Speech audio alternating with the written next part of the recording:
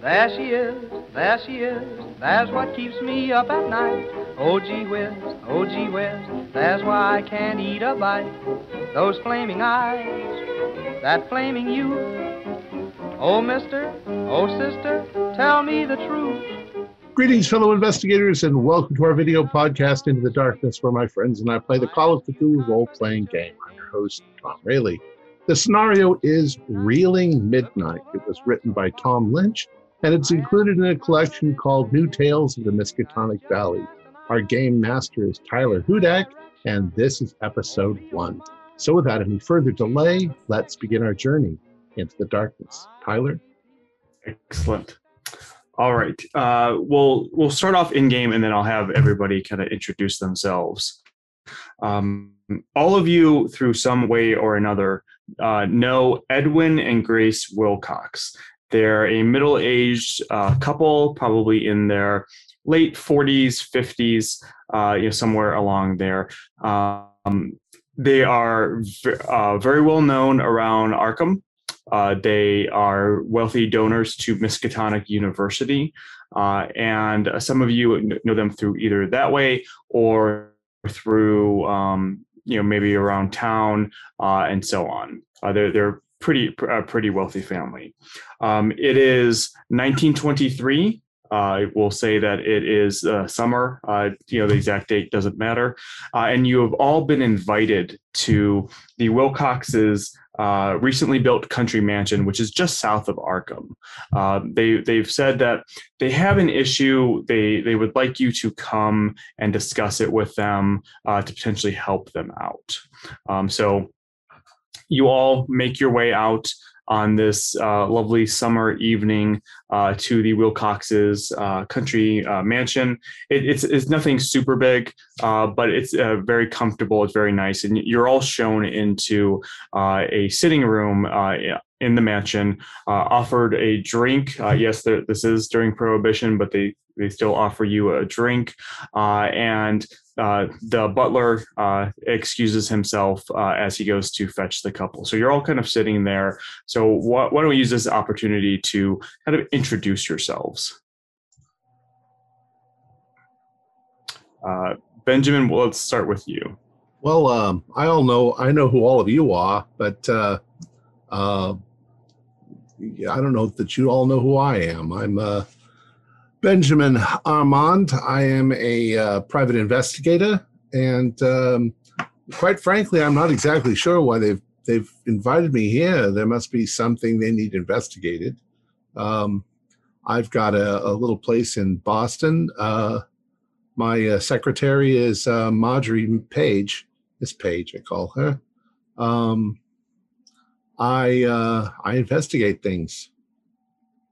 So show me some clues. I'll get to doing that. And you are Miss?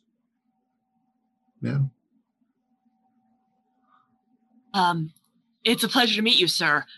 I'm Dr. Sybil Bentz. I'm a professor of Eastern European history at Miskatonic University with a specialization in the Central European countries, but especially Hungary.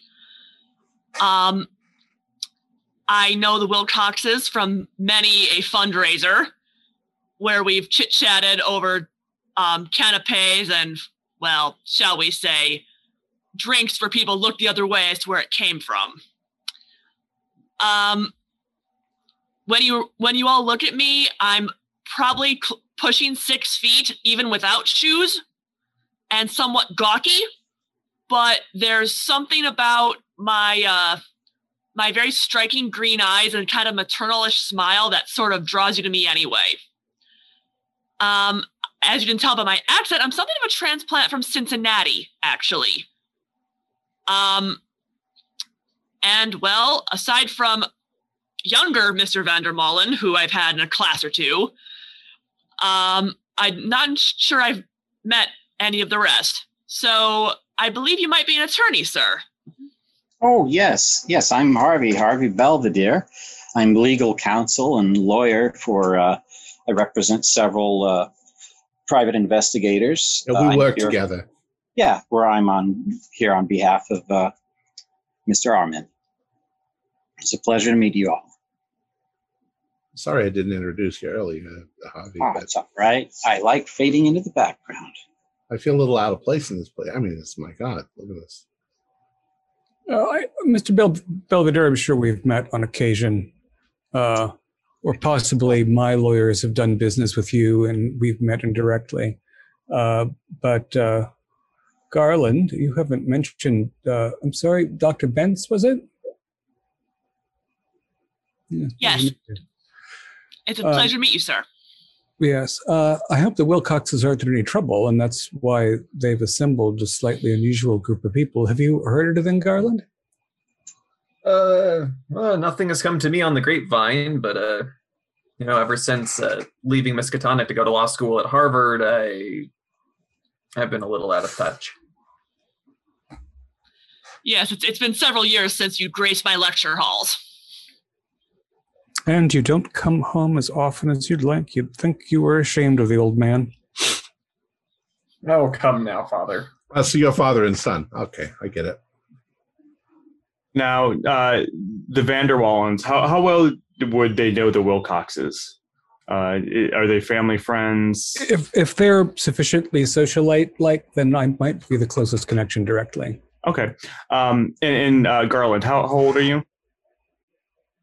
24. Okay, so you're just a little bit older, Dan. You know that the Wilcoxes, they have a son, Eugene. He's 23, so you probably would have gone to school with him. Dr. Bentz, you've actually had him in class a couple times, although you haven't quite seen him recently. But then again, you have kind of a specialized course, Eastern European history and all of that. So, you don't always see a lot of the same students over unless they're in that field, which he was not. Right. Armand and Belvedere, you will say that have at least some passing knowledge of the Wilcoxes, mostly through Edwin's business dealings. You know that he is very wealthy. He made all of his money in timber. And so even up in Boston, you've heard his name with some of the construction crews and companies up there. Oh, yeah, there was that insurance thing that we investigated for him. Yeah. Oh, yeah. So after a couple minutes pass, the butler comes back in bringing a tray of sweets and breads and just kind of things to snack on. And shortly thereafter, both Edwin and Grace Wilcox enter the room. They're both around, in their mid 50s, both dressed very nice, appropriate for their status. He's wearing a suit and tie. She's wearing a very, very nice black evening dress. And they both come in and just kind of thank everyone for coming, especially on short notice. You only received their invitation a day or two ago. Grace, you look magnificent. Edwin, I'll come anytime at all. Good to see you both. Yes, thank you so much for coming. We would not have asked if we didn't feel that there was something going on. And with all of you, with your connection to the family and to the school, and they point at Dr. Bentz, we feel that you might be able to help us here. And Mr. Armand and Mr. Belvedere, you have come highly recommended from some of my husband's business partners. So again, we're hoping that you can assist us. And with that, Edwin is kind of agreeing along, and he says, everybody, please sit down and let us explain, why we've asked you here. He says, it has to do with our son, Eugene. And he kind of points to Garland and said, you know Eugene, he's a little bit younger than Garland here. We kind of feel that he might have lost his way. He's been going to some parties recently in Arkham on a weekly basis. These parties that are thrown by this Hungarian couple, not couple, and the Grace kind of touches his shoulder and corrects him. So no, they're not a couple. He's her uncle. And he kind of goes, oh, okay, yes.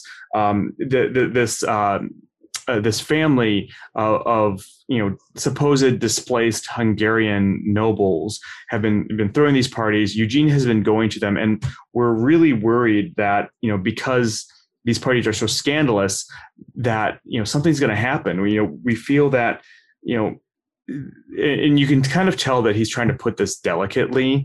And at that point, Grace just says, no, what it is the niece. What is her name? Ariadne. She is just a gold digger. She is coming after my son to get at our money. And with that, Edwin kind of calms her down a little bit and says, yeah, honey, yes, that's kind of, what we're worried about here, when it comes down to, he's been going there a lot.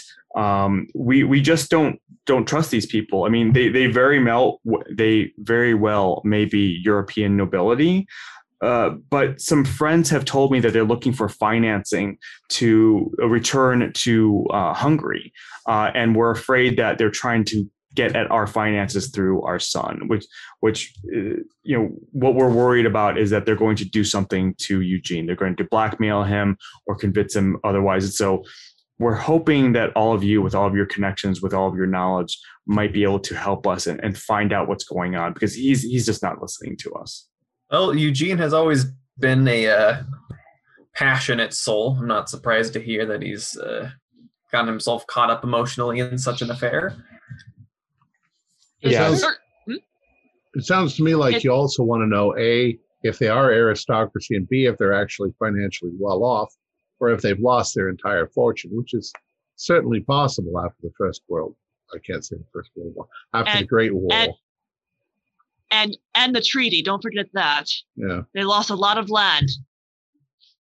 Also, Professor Bentz, I think you can back me up. Ariadne is by no means a Hungarian name, is it? It is not. It's Greek. It's Greek. And what was Ariadne in Greek myth? Spider lady? She was, well, no, that's sort Arachne. of. She was, Right. no. She was the one who put the string in the Minotaur's labyrinth. cave. Yeah. Yes. Yeah. So that Theseus could find and slay the Minotaur and could find his way back. I've got a rather lovely ceramic with Ariadne on it somewhere in the archives. What's the last name of this couple? Varga. It's Ariadne Varga, and her uncle is Zoltan. Zoltan. And how old would you say? Varga Ariadne and Varga Zoltan. All right, then. You may not realize this, but in Hungary, it is one of the only European countries to use Eastern name order. Okay. I did not. That was speaking in character. Mm-hmm. Right. So what does that mean? First. You mean they put them in the wrong order? If you can put it that way, yes. But when you introduce someone, you would introduce them as, if it were me, for instance, I would be Bent Sybil. Put the surname first because it's probably the more important thing. Yeah. As much as I love a good classics and literature discussion, Edwin and Grace, where is your son now? Grace speaks up. I don't know. We had a little bit of a falling out yesterday. I think he went to one of his friend's house. I found this, and with that, she pulls out this invitation. She says, "I found this in his."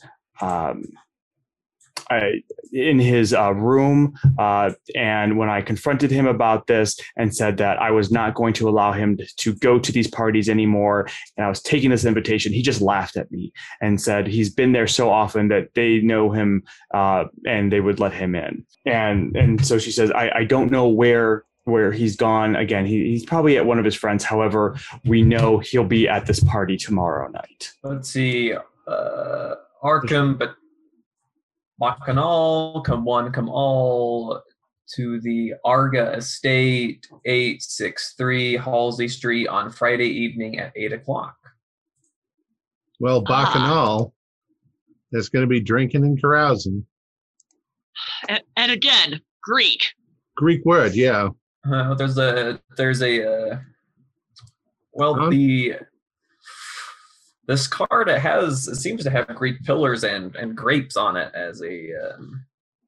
Aren't the how connected are the Habsburgs with the Greek royalty? You know if they are? I thought they were like the English and the Germans, and I just don't know my connectivity. I'm curious, Keeper, when they say that there's a Varga estate at this part of Halsey Street, does that seem like the part of town that there would be an estate in?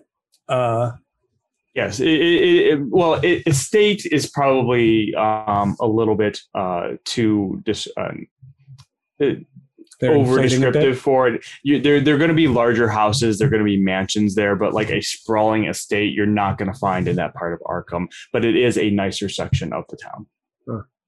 And despite being fairly well connected, I don't know this Varga family at all. And actually, for those who live in Arkham, give me a no roll.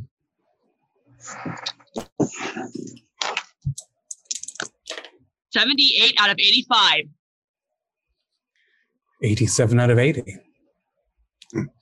I got a 20 out of 75, so I've got a hard. So for those who made it, so for those who failed, you know that it's a nicer part of town. That's kind of what you know. For those who made it, you know that yes, it is in fact a nicer part of town, but it's also one of the older parts of town, and so the houses there, while they're still very nice, are not very new. They're maybe not, I don't want to say run down, but some of them are in a little bit need of work, and so the wealthy of Arkham don't necessarily live in that area. Do we know roughly when the Vargas made it over to this country? The Wilcoxes say no. We know that they've been throwing the parties for a number of weeks now. Maybe a little bit longer than that. I know that when they first started, or when Eugene first started to go there, that's when they started to get a little bit scandalous. That this Ariadne, and as she says that with this disdain in her voice, this Ariadne, she I've heard there's drinking and there's jazz music and dancing. It's all very scandalous, and I know it's just going to come back on our son. In fact, and she kind of starts looking around the room, pulls out a newspaper, and she says, I believe there was an article on one of these parties in this week's newspaper. A recent article from the Arkham Advertiser. The Gadabout, keeping up with Arkham's social scene. Not that the tea and biscuits at the Hall family estate were not delicious, but with the baptism complete, it was time for this reporter to take her leave and make a very special call. For some time, the Gadabout has been hearing tales of wild, loud Friday night parties taking place in one of the old mansions over in East Town. Supposedly hosted by members of European nobility. I was anxious to learn more. Well, I finally managed to get my hands on an invitation, and away I went. I can't divulge the actual address, but from a number of automobiles parked up and down Halsey Street, it's not really hard to find. Although the mansion is a bit shabby, supposedly it's rented, light poured from all the windows, and the sound of laughter and spirited conversation could be heard all the way to the street. Somewhere, a piano played boogie-woogie music. What a mixed crowd it was. The Gadabout was certainly surprised. In attendance were a couple of well-known older gentlemen in the company of our host, an even tenured professor from the university, whose name you could not tear from me with wild dogs. I couldn't stay all evening, but I had the opportunity to meet the gracious host, a distinguished gentleman from Hungary named Zoltan Varga. Be assured, the Gadabout will be attending next week's gathering. Stay tuned for more. Madeline, Manchester. Well, it doesn't exactly answer a question I was going to ask, but I was going to look into the fact to see whether they are owners or renters. This certainly sounds like they're just trying to get their hands on some money. Hopefully your son's not that stupid. Maybe we just I need hope to talk so. to him. I hope so too, but he's young. Young men do silly things, and I'm just afraid he's being pulled into the drinking and whatever else goes on there. And with that, there's even more disdain in her voice. Do I know any of Eugene's friends, people he normally associates with? Yeah, you'd probably know a couple of them at least, or at least people who you think that he would you knew he associated with it at one point in time. If I remember correctly, you've kind of been away a little bit at law school, so you haven't been coming back and seeing him a lot. So it's been a couple of years since you've seen him. But yeah, you would at least know. You have some common acquaintances between the two of you. Okay, so I have some people I might. I can ask around, see if anybody else that Eugene pals around with have been going to these events. Nothing else. I could at least lean on some people at work to see if any of them might be that tenured professor at the party. Heaven knows there's many of us that have rather interesting private lives. Well, and you might need a little more than a pack of wild dogs, was it? Was said to get that name? So I don't know what you're keeping in the department offices these days, but. True. Edwin, Grace, you don't know how Eugene first met these Vargas? No, I know that they are, kind of going around town, and who knows how he got this invitation in the first place. He does go out and, go to these parties. I suspect that he, met one of them, through that. You haven't met either of them yourself. No, absolutely not. We have not been to any of these parties at all. She said, come to think of it, it's very possible that he's been spending his time around one of his acquaintances, Gordon Checkley, and Garland. This name rings a bell. It's definitely somebody that you both would have known, but you know him as kind of one of these rich sons of a rich couple, a dilettante himself, who's really more interested in smoking and drinking and just living the high life as opposed to doing anything with his life. Whereas Eugene, at least at one point, had shown that he was going to college. He wanted to do something actually with his life. So how is he actually doing in college? Well, he and at this point, Edwin speaks up and says, "Well, he was doing well, and then about a year ago, he decided to take some time off.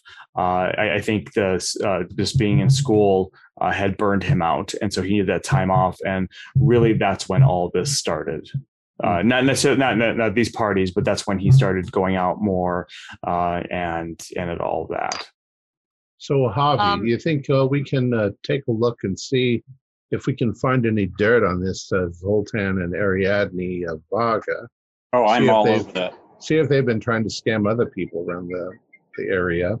Oh, yeah. I want to check out there, try to trace them back to their origin and see what type of history is following them.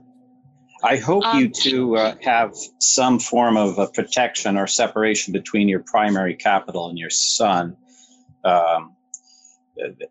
I mean, that's none of my business, but that would be the first step at protecting your assets. No, Edwin says, I appreciate that. We have been working with our lawyers Eugene can't, and that's the thing. Eugene cannot get at the family funds. He's got his own trust fund.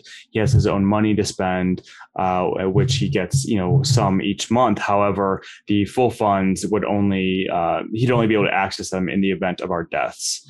Our lawyers have seen to that, and even then, it's a limited access until he turns 30.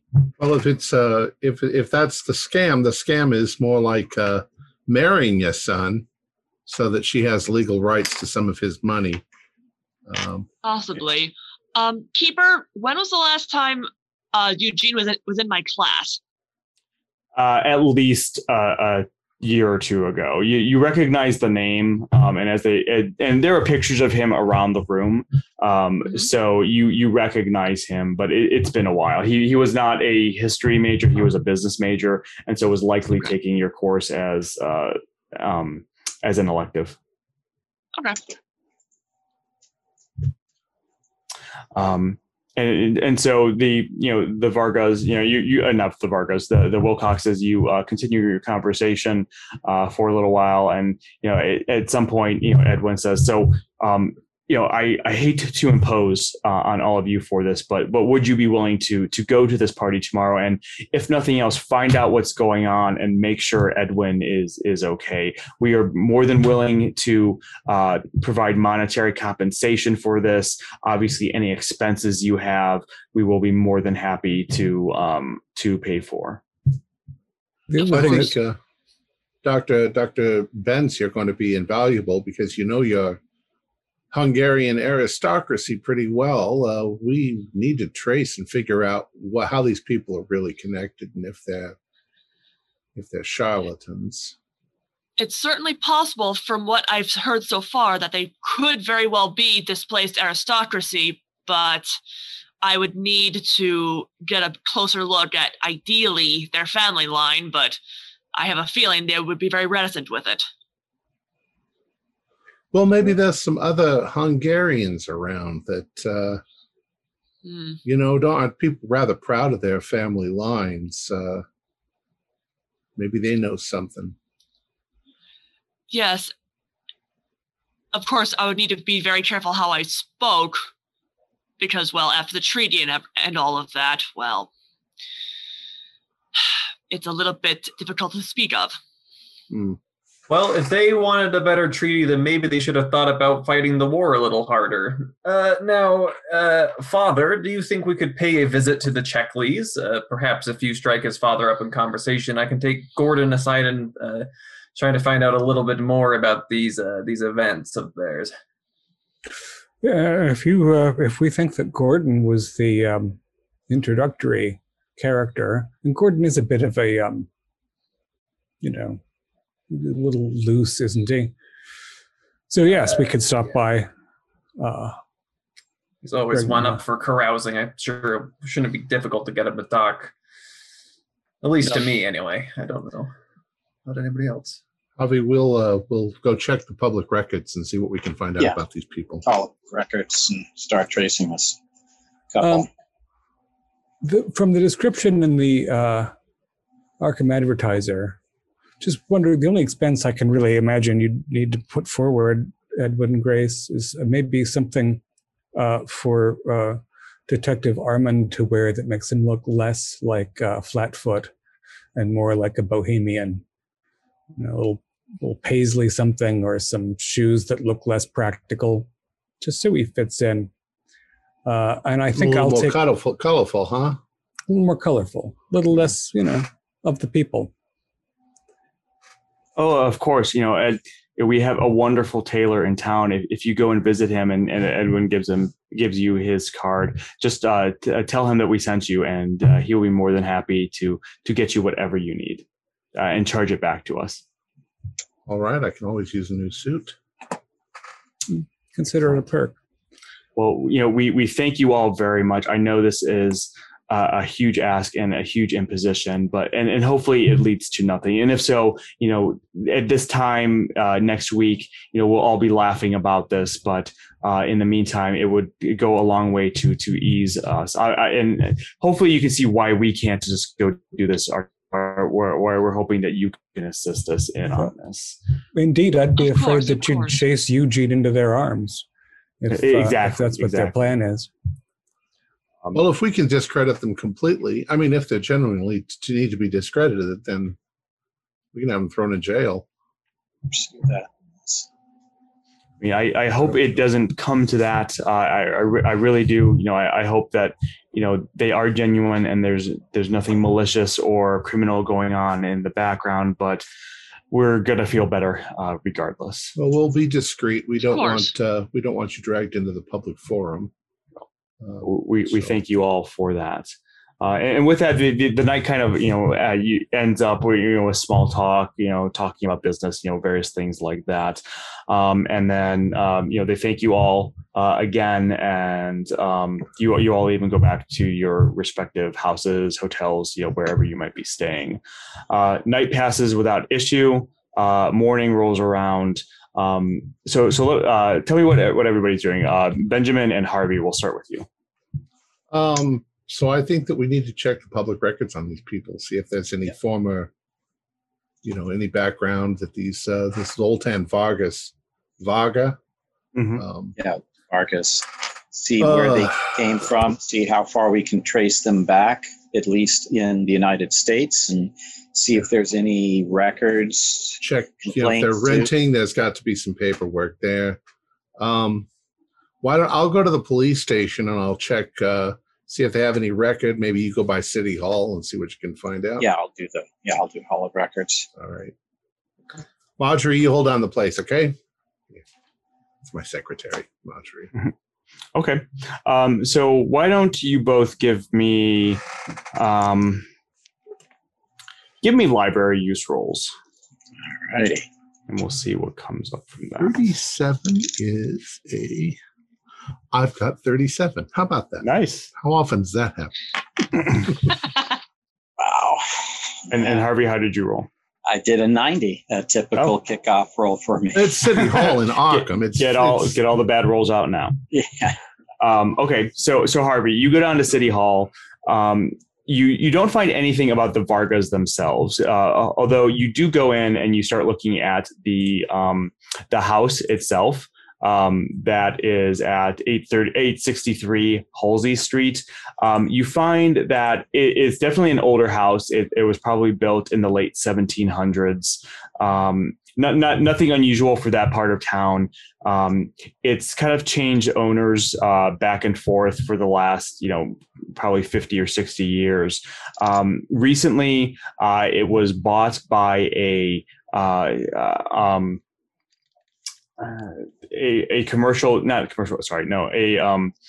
professional landlord. I can't think of the name off the top of my head. But they rent houses essentially, and so from that you kind of infer that the Vargas did not buy the house, but they're probably renting it, like from a realty trust company. Exactly. Thank you. But that's really all that you can find. Benjamin, you go down to City Hall, or not City Hall, to the police station, and you are looking to see if they know anything about the Vargas. Is that correct? Right. I mean, everybody there knows me. Okay.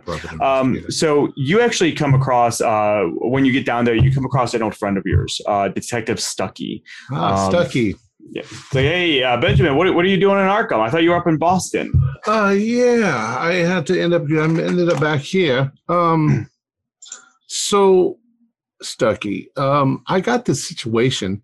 Some of the local big shots, their son's been involved in some sort of partying business over on Halsey Street. Okay. I don't know if you guys have been called at all on the ruckus going on over there, but I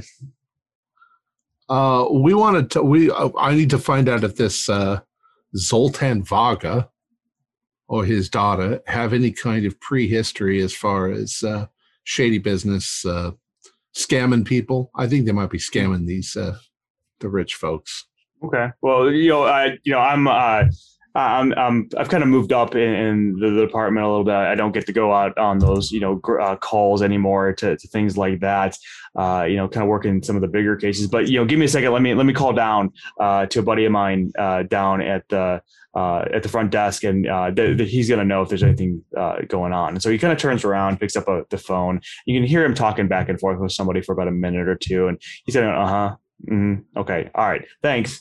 So he puts down the phone. He's like, "Yeah, that house. We've been called out a couple times for kind of raucous parties going on. Nothing too bad. I mean, the typical that you'd find, rich people drinking, dancing, stuff like that. Mostly the neighbors just not liking the noise." I asked them about the Vargas. They said, they're the people living there. They seem like very nice people. I think it's an uncle and his niece or something from, I don't know, somewhere in Europe, Hungary. Yeah. So, other than that, no previous records of these people. No, I mean, it's the only time we've ever gone out is for those noise complaints. So, outside of that, there hasn't been much, that the front desk has said that they've had to do. I'm gonna see if I can get a photograph of them if I see them, but Okay. Because maybe they changed their name, maybe their aliases have changed. Yeah, I mean, if you find anything, let me know. I can, always run it. Contact some people. I mean, you've got probably more contacts in Boston than I do, so you can always do that. But yeah, if you find anything, let me know. I'm always happy to look at it for you. I mean, I owe you the one for that one time and that one thing. Oh yeah, well, we wouldn't want to forget that. No, absolutely that was not. A bit of a nightmare.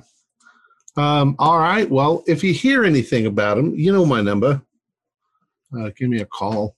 All right. Yeah, absolutely. No. So just so I know, Armand and Belvedere, are you guys, are you from Boston and just kind of staying in a hotel in Arkham, or are you actually living in Arkham? Well, actually, I kind of made a mistake when I introduced my character, Okay. because I see here I live in Arkham. So Yeah, I'm in Arkham. Boston's Okay. about 2 hours. Then ignore anything that I said about So Boston. all the Boston stuff, yeah, it's Okay. No worries. All right. Dr. Bentz, so you said you were going to see if you can kind of dig up who that professor is? Well, I was interested in that, but I'm also wanting to trace back the actual Hungarian nobility to see if Varga, like what type of noble family they even are. Okay. Then let me see here. So that's going to be a library use role, but how are you going to go about trying to figure out about the professor? Well, my first thought would be basically, there is the university grapevine. People talk. So there's probably people who have had whispers about them attending some of these types of things. Okay. Like if someone happens to be a bit of a booze hound or a party animal, that sort of thing. It's might not be like well known among a lot of the faculty, but if there's always that one person, everyone's like, if you want to have a good time, talk to this one. Okay. So let's say this. Give me a combined library use and it kind of feels like a charm roll where you're trying to get information out of people. So just roll it once, roll the dice once. And if you pass both, then you pass both. If you only pass one, then you pass one. Just kind of use that one roll for both of those rolls. 26. So that is a hard pass for library use and a fail for charm. Okay. So with the library use, you're kind of digging into the Varga name. You can't find any that like direct Hungarian nobility that are named Varga. However, you can find some mentions in the genealogy and things like that. with that lead you to names that are Varga. It's not a very common name, and if they are nobility, it's like they're the cousin of the cousin, twice removed of some Hungarian noble who's something like that. So they're probably, from what you can tell, if it is them, they are probably wealthy. They probably had some like land noble title, but not like a royalty title. Okay.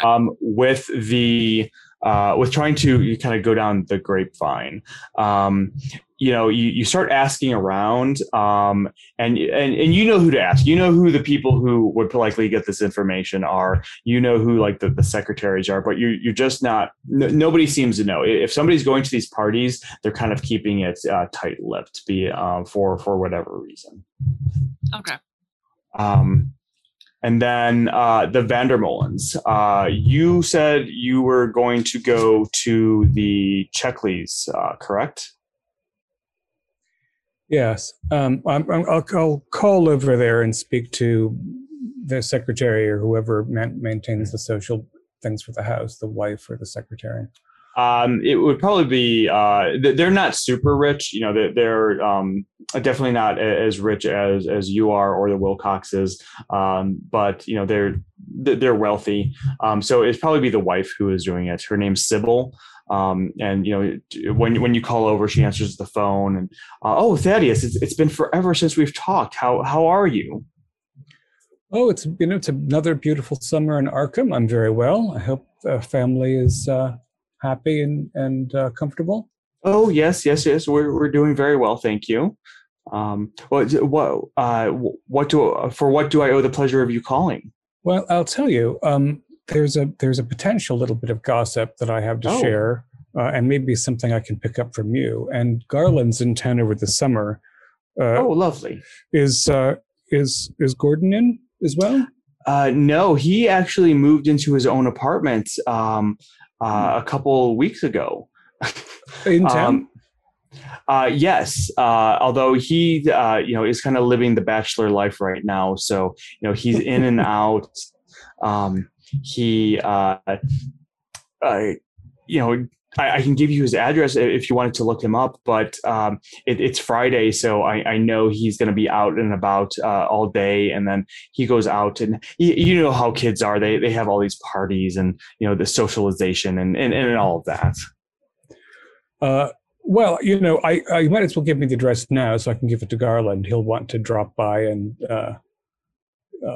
clink cider cups with him. Yes, absolutely. Congratulations. And she gives you the address. It's in a kind of a nicer area of town, but it's kind of known for having basically apartments, things like that. Right, and not anywhere near Halsey Street. No, it's probably a couple miles away. Well, Sybil, I'm looking forward to talking to you. What do you say I drop by after lunch, maybe 2? That sounds great. Please do. We'll have it ready, and we'll catch up. I'll just be a minute, but it'd be lovely to see you. Thank you. Yes, absolutely. So she kind of hangs up. So, Garland, it seems like it'll be grown-ups only. Do you want to buzz by Gordon's place and see whether he just sleeps until 3 and they think he's running errands, or? Yeah, we'll see what the bird has done since they tried the test to see if he could fly or not. Before I go over there, I'd like to call a few, comfortable families, maybe with European ties, and see if anybody's heard anything, and if anybody invited these Vargas to town. Sure, I won't even make you roll. You kind of call around town to some of the families Nobody has heard. Some of them have actually heard of them. You kind of get the impression that they've invited a number of people to these parties. In fact, give me a luck roll. Sure. That is a very good success, a 16. Awesome. So one as you're talking to one of your friends who is from Europe, they don't know the Vargas themselves, but they have been invited to parties, and they know that they haven't gone, and they know of people who have, and they kind of relate to you that these parties started about 2 months ago. The Vargas, kind of showed up, maybe a couple of weeks prior, started making the rounds at the right restaurants, the right places, meeting people. And at first the parties were very kind of tame, is basically, Zoltan, the uncle, inviting people over to get to know them. What they relate to you is that, he was really trying to, just kind of settle into this new area and meet the people there. And the parties weren't, anything, raucous or anything like that until about a month ago or so, when Ariadne started to kind of take over the parties. And that's when they started to get the reputation that they have for being, having the drinking and the jazz and being called the Bacchanal and so on. Very interesting. I'm going to have to check in with Grace and Edwin about just how much money the lad Eugene has to throw if he's actually funding these things, and they don't know. But we'll see tonight, at any rate, what the scale of things is. So we'll thank them, and I assume that a visit to the Checkleys doesn't provide a lot more. Yeah, your lunch to the Checkleys doesn't really provide more information. The impression that you get is that they're either delusional or just kind of ignoring the obvious that their son is just kind of a partier, and they're just kind of under the impression that he's either like sowing his wild oats before he settles down, or just he's really that's what they feel he is. He's just going through a phase, and that he'll get out. And I'm happy to humor them. Exactly. And all right, thank you. Very good. All right. Question, Keeper. Yes. I'm into my research. That's part of what I do for my career, and I would like to pour in a little deeper there. If I spend a little more time, could I push my roll? Sure. On? Okay, here we go. I am pushing this. Virtue of dumps time. 09. Nice. That's and dream. So remind me again what you were looking for. I was looking through the Hall of Records, trying to trace back the Vargas. Yes. So you start digging a little bit more, and the more you dig, the more you find that, and granted, you're in Arkham City records, so it's not like you're dealing with immigration records or something like that. However, you start being a little bit more creative. If somebody's renting a house, then somebody has to file paperwork on it, and they probably lived somewhere else before that. You really start to get the impression that they just kind of appeared here a couple months ago, about 2.5 months prior to this. And there's no record prior to that. Interesting. All right. Thank you. Interesting. And Garland, were you going to go over to... I was going to go pay a visit to Gordon, see if he's there. So you go over to you go over to Gordon's house, his apartment. It's a decent apartment. It is in an apartment building. It's nothing too extravagant, but still kind of upper class, a little bit mid to upper class. You go to his door and knock on the door, and there's no answer.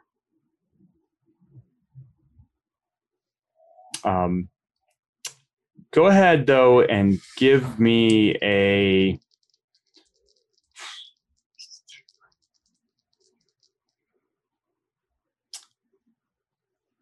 Give me a no roll.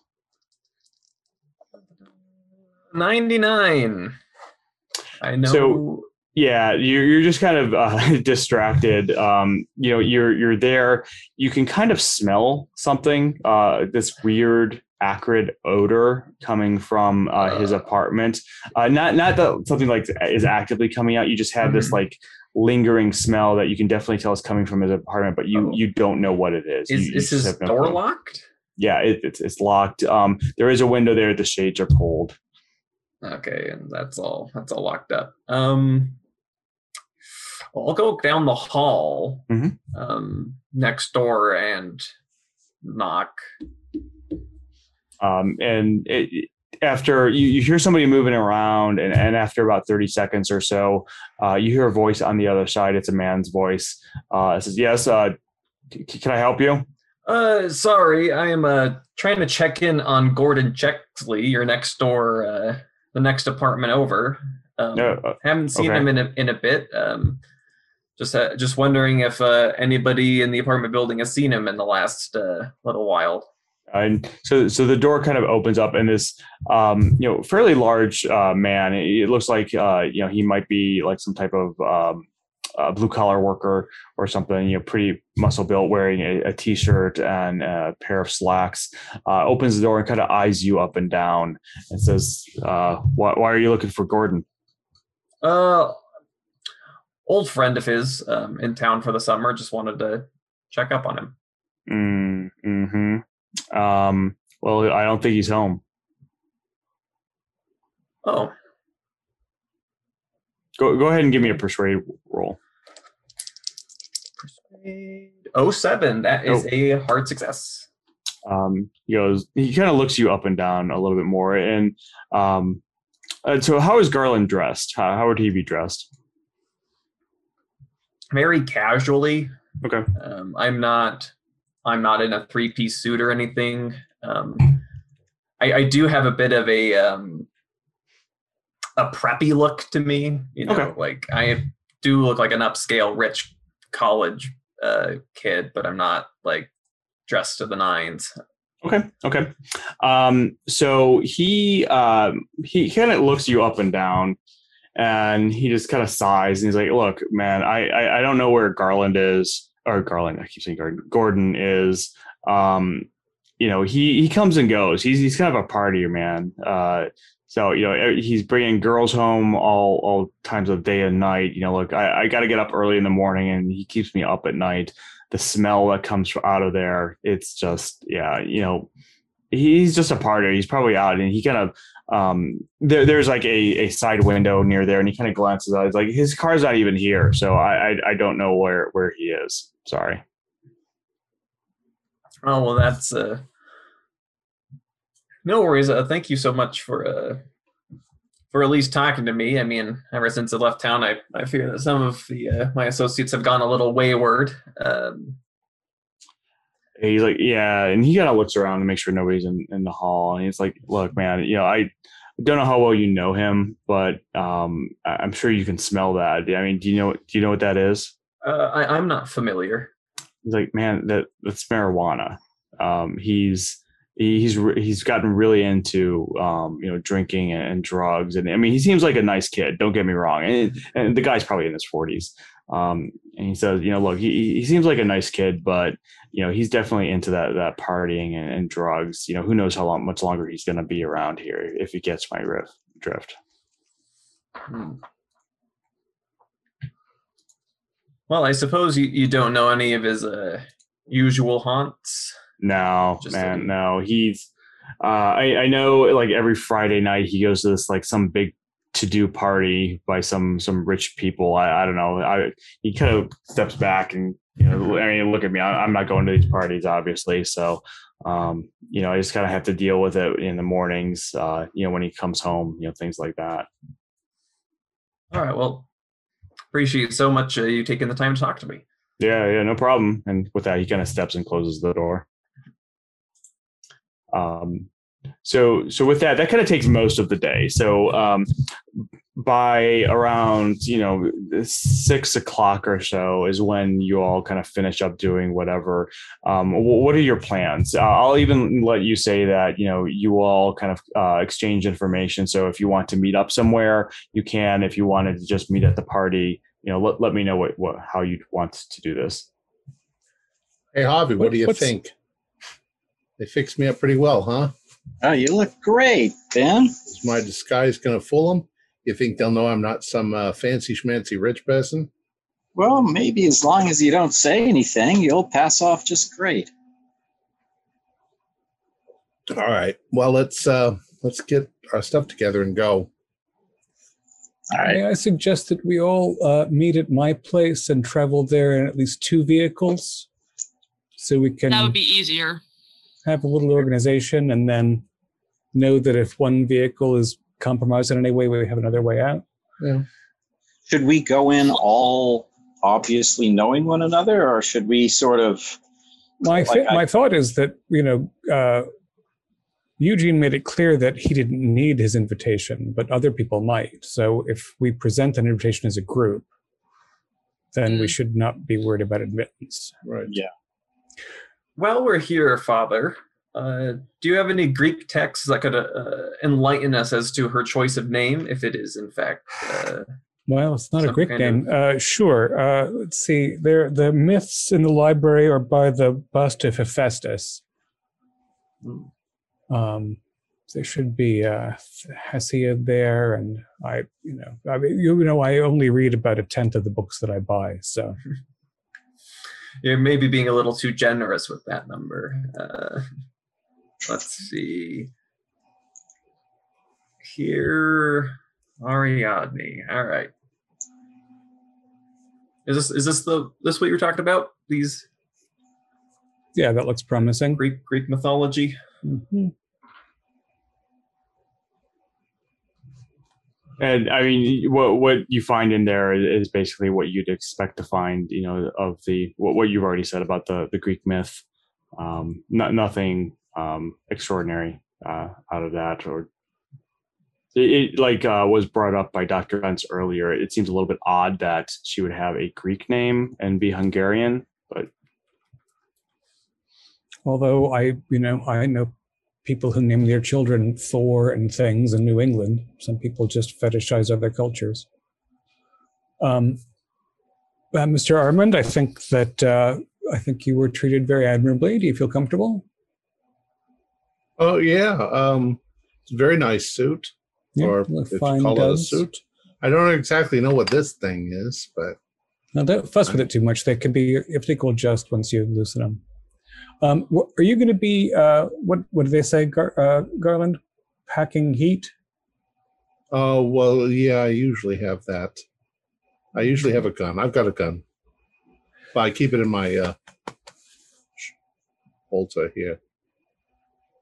And You want to see it? Oh no, I'm just curious. No, I believe we're fine knowing you have it at least. Do I need some fancy schmancy thing for my cigarette? Given what Garland told me about what Gordon's been up to, probably you could be rolling your own out of swamp grass and it would fit right in. Yeah, if Gordon's habits are anything to go by. The most important thing, I believe the invitation says, come one, come all. So I don't believe they're going to be too picky. I would advise you, however, rich folk tend to be a little skittish when investigative types come. Well, hopefully around. I'm disguised now. Hopefully. I'll just I act do want eccentric. to. Of course. I do want to fill you all in on what I discovered when I did some digging into the Varga family, at least. As it happens, if these Vargas are in fact nobility, it is quite distant, and it is through land, not like royal blood or noble blood or anything like that. It's the easiest way I can explain it is cousin of a cousin twice removed, Sure. etc. Sure. And from what Harvey said, they seem to have just appeared out of nowhere. My guess is they might not even be Vargas. That might be. It's possible, but I may not. I wouldn't ask that at the party, because if in fact we are wrong and they are in fact nobility, offending our host would be a very bad idea. Well, yeah. I mean, we don't want to give ourselves away either. And Professor Bentz, you'd be able to just by hearing their accent, you could probably identify where they're from, roughly. Roughly, I do speak Hungarian. Yeah, I'm wondering, as I said before, aren't most families rather proud of their background? Hopefully, he'll just start spilling the beans and say, "Oh yes, my mother was this and my father was this." Then you'll have more stuff to go on to check. If we're going to be maybe a little frank, this Ariadna has an interest in richer young men. So if we're going to split up responsibilities for investigation, I'm sure it wouldn't be any trouble for me to slip into a conversation, into a circle with good old Eugene and his lady. Certainly. Be careful. There's probably going to be all kinds of drugs going on here. That marijuana. Probably a lot stronger than marijuana. Yes, from what I've heard. Well, Thaddeus didn't raise a fool. Well, at least not more than one. Right. Yeah. So we all agree. I think Detective and Harvey, the fact that they've only been throwing these soirees for a couple of months and they're being louder all the time suggests that they came in with some capital and they're trying to throw it around to get the right introductions and then get out of Dodge. So we're all pretty much on guard. But I'm personally going to try to have a good time as well. It's a pretty old estate from the early 1700s. Lots of owners until the recent Realty Trust Company came to own it, but it looks like they're renting it out to the Vargas. So we'll take get over there. I've got a larger car and you a smaller one, Detective, and that way maybe we should park one of them around the corner in case there's any kind of interference with vehicles. Yes. I'm sorry to embarrass you by playing up the espionage angle, but I don't get out that much these days. Just bear in mind, this isn't really an entertainment. We don't know that there's something really dangerous going on here. If they're criminals, they might be. It's my understanding that con men in general aren't terribly violent. They're mostly reliant on the trusting nature or the innocence of youth. Well, let's just hope that we don't have the one con man that's dangerous. Well, that's why I'm glad you're packing heat. So with that, you all kind of pile into your respective cars and head over to Halsey Street. Once you get on Halsey Street, it's pretty obvious where the party is. The street is filled with parked cars. So your plan to kind of park around the corner, you had to do that anyways. There seems to be, a lot of people. And as you kind of get out of your cars and walk towards the mansion, it's very easy to spot because it is brightly lit. You can hear, even from, a distance, you can see it, you can hear the music, you can hear people talking. And so this definitely seems like the right place. I'm going to assume everybody's just kind of walking up together unless somebody says otherwise. Sorry, go on. Okay. So as you start walking up towards the house, and it's a two-story mansion. It's fairly, it looks, in fairly good shape. It looks like a very, very nice house. It's definitely what one would consider a mansion. As you start walking towards the front door from the street, you can see that the front door is open, and standing in the front door is what looks like to be a maid, although she is a very, an older woman, probably in her 60s. graying hair, a little bit bigger woman, and she's just kind of standing and blocking the door. And in front of her on the front porch is another woman, probably in her 50s. She's not dressed up. She's dressed more of what you would consider like a middle class person to be wearing: a hat, a nice coat, a skirt. But the woman is standing there, and as you get closer, she's almost yelling at the maid who's blocking the door, and the woman is saying, "Do you know who you're talking to?" And she just kind of stops, and the maid just kind of looks at her, and she doesn't say anything. You can kind of hear her let off this grunt, and so the woman responds, "Well, so be it. We'll see how you people like next week's column." And she turns around, and as she turns around, she just starts to walk off the porch and try to basically just push through you to get back to the sidewalk. Hold on, folks.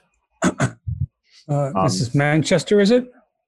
The woman stops and kind of looks at you and is a little bit surprised, and she goes, "Maybe. Who are you?" Just some first-time party guests. Could we step away from the house a little bit? I don't want... What's the name of that woman, that Gorgon who keeps the door? Oh, her. I think her name's Frida or something like that. Are they cross with you about last week's column? Oh, probably. I mean, who knows? I was able to get in last week. Why they're not letting me in this week, I don't know. I lost my invitation, so maybe that's the reason. And you could tell that she's like very hot under the collar about this. She's kind of spouting off a little bit. Not really making too much sense, but mostly because she's just really, really mad that she can't get in. She keeps talking about saying about how they're going to regret not letting me in this week because I'm just because of the column, and they're just not going to like what I say. Well, that might be for the best. We don't know exactly what sort of people these are anyway. But I'll tell you what, we're going to go in as a group, if there's no objection, in a moment. Do you know where there's an upstairs bathroom? I'll just slip the invite out under the lawn, and you can carry it in after us if it's worth your trouble. Unless you'd rather just write an angry column, which I understand. Oh, well, I mean, that's, I'm sorry, your name? Mr. Thad Vandermolen. Oh, Mr. Vandermolen. I appreciate that. I really do. But, if I ran into that woman again, I'm sure she would, throw me out. So, well, I appreciate the gesture. I'll tell you what, and she kind of roots around in her pocket and she hands you a business card. And the business card actually does not say Madeline Manchester. It says Callie Smith, reporter, Arkham Advertiser.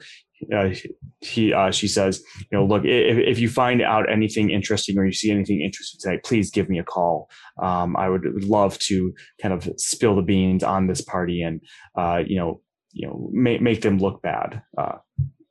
My pleasure, Miss Smith. The woman who threw you out, was that Ariadne? No, Ariadne. No, she's much younger. This woman is their maid. I don't even know if she speaks English. And so she kind of, and with that, she kind of thanks you again and then turns off and starts walking down. Be in touch. The maid at this point is still kind of standing at the door, just kind of staring at you all. Mr. Vandermolen, you need to be careful. Talking to members of the press, we want to keep this on the down low. You gave me a name.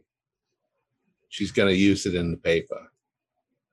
Well, I mean, frankly, and Mr. Belvedere, you'll back me up, I don't think she'd be very well advised to bring a Vanderbilt into this on the basis of having been given a name by a stranger in the dark.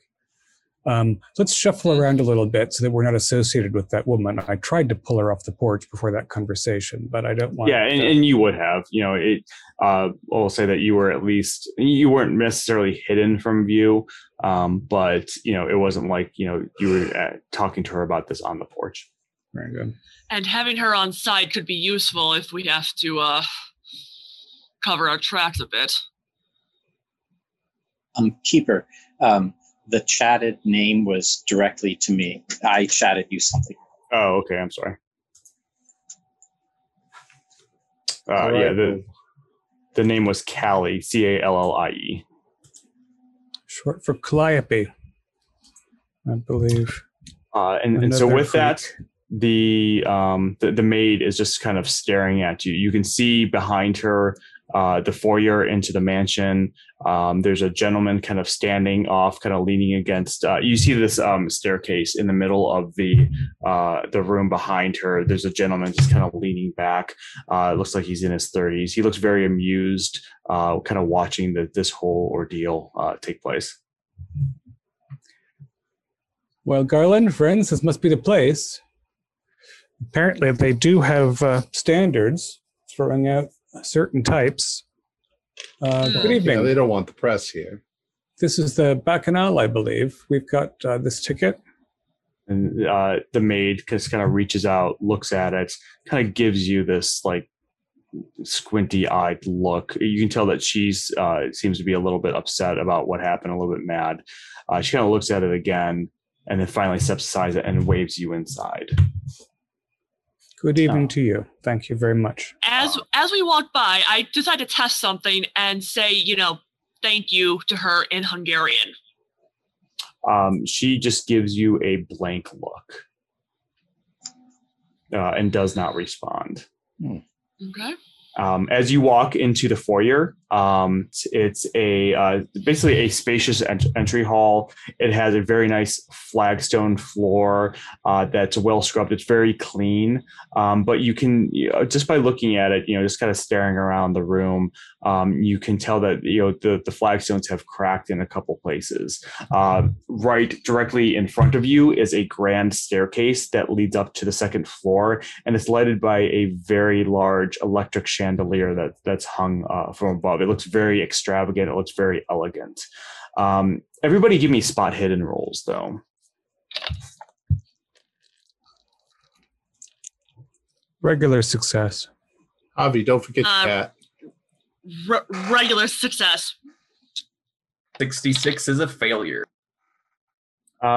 So for those of you who make it, Extreme. well, actually, for those of you who fail, you're kind of taken aback by this room, and really just everything. There are rooms to your right and to your left. To the right is you can kind of see through the open doors. It looks like there's a sitting room, and there's a lot of music coming out of there. It sounds like somebody's playing a piano in there. You can see some people kind of sitting around. To your left, that room is much more sedate. It looks like it might be some type of sitting room or parlor or something like that. You can see some people kind of in there. Those who made your spot hidden roll, as you're looking around the room, you can see that everything looks very, very nice, but you can kind of see like on the staircase how somebody did basically like a slapdash white paint job to cover over some peeling paint. They didn't properly remove the paint. They just kind of painted over it.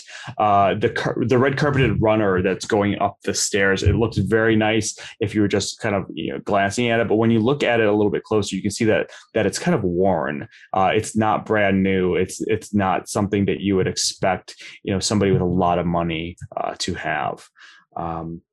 With that, the gentleman who was standing kind of leaning against the staircase moves forward. He's got this huge smile on his face.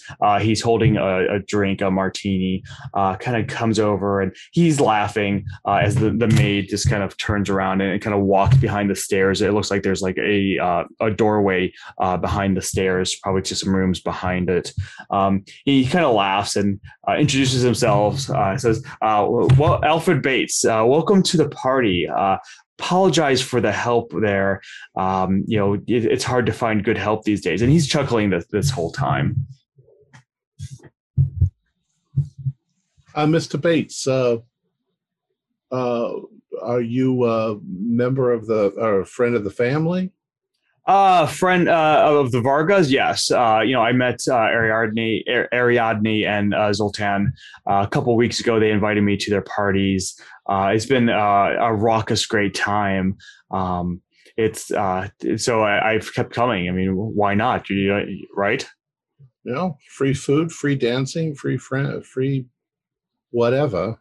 Absolutely. And with that, he kind of holds up his drink and smiles and takes another drink. How old is this Bates fellow? You estimate, 30s. So he's too old for me to call him Master Bates. That's a pity. I will ask him where the nearest drinks tray is. So you'll want to go, and he kind of leans his hand to the right where this music is coming from. He says, all the drinks are in there. Although you'll probably find some in the dining room or the parlor as well. Feel free to help yourself. Ariadne and Zoltan are very, very good with sharing their wealth and sharing their good fortune. Can't wait to meet them. Nice to meet you, Mr. Bates. Yes, nice to meet you too. One question, sir. How close did you say you were with the family again? Oh, I've met them through some social gatherings, and they invited me. I wouldn't say that I'm very close. All right, thank you. Yes, absolutely. And with that, he kind of looks over into the room where to your right, as you're coming in the door, where the piano's playing, and he sees, it almost looks like he sees somebody in there, and he goes, "Oh, well, if you'll excuse me, I must go mingle now." And with that, he kind of turns and walks into that room. So I've got kind of a weird technical question. I got an extreme on my spot hidden. Okay. So, and I'm a detective, so I'm looking around. I'm wondering how they're paying for all this, and I'm making certain assumptions. I'm assuming that if they're renting the place, this isn't necessarily their stuff that's in the house.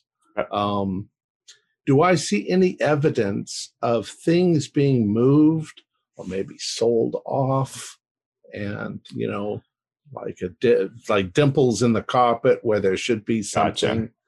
Gotcha. You don't see anything like that, and so you're still in the foyer. You can kind of see into the two rooms to the side. You can see paintings on the wall, on some of the walls. You can see some furniture.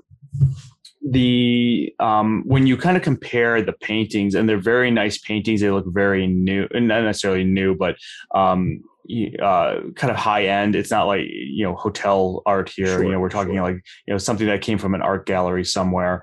The furniture itself looks very nice.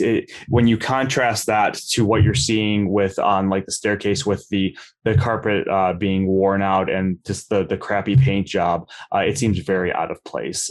So because you got an extreme success, I will say that, in your mind, you kind of feel like, maybe they're renting this furniture or maybe somebody gave it to them to borrow or something like that. Okay. But for my looking around with a decent, I didn't get an extreme, but a hard, I'd be looking more so like at the people. Do they seem like they're more intoxicated, or does it look like there might be a bunch of people that are sort of in drugged stupors by any chance? No, you don't see anything like that. I mean, definitely everybody has a drink in their hands, just by glancing around.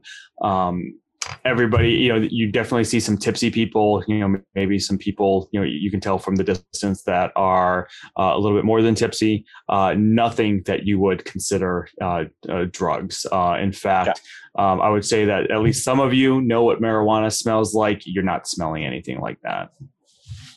In fact, it actually smells quite pleasant. There are flowers in vases and things like that. Well, I am going to detach from all the older people I've just arrived with, and I'm going to head upstairs. Okay. So you're going to start walking upstairs. What is everybody else doing? I'm heading towards the music room. Yeah. I'm definitely heading toward the drinks. Because I feel like that's probably the best place to find one or both of the Vargas. Okay. And to anyone who's coming with me, I kind of lean into with sort of murmur, I don't, that the maid didn't understand me when we came in. I don't think she's Hungarian. We got that impression. Yeah. Okay. So other than Garland, is everybody going to the room to the right, room number 3 on your map, where the music's coming from? Yeah. I am. Okay. Yeah, I'll shadow Benjamin. Okay. That seems to be where the party's at. Yeah. So Garland, what we'll do you first.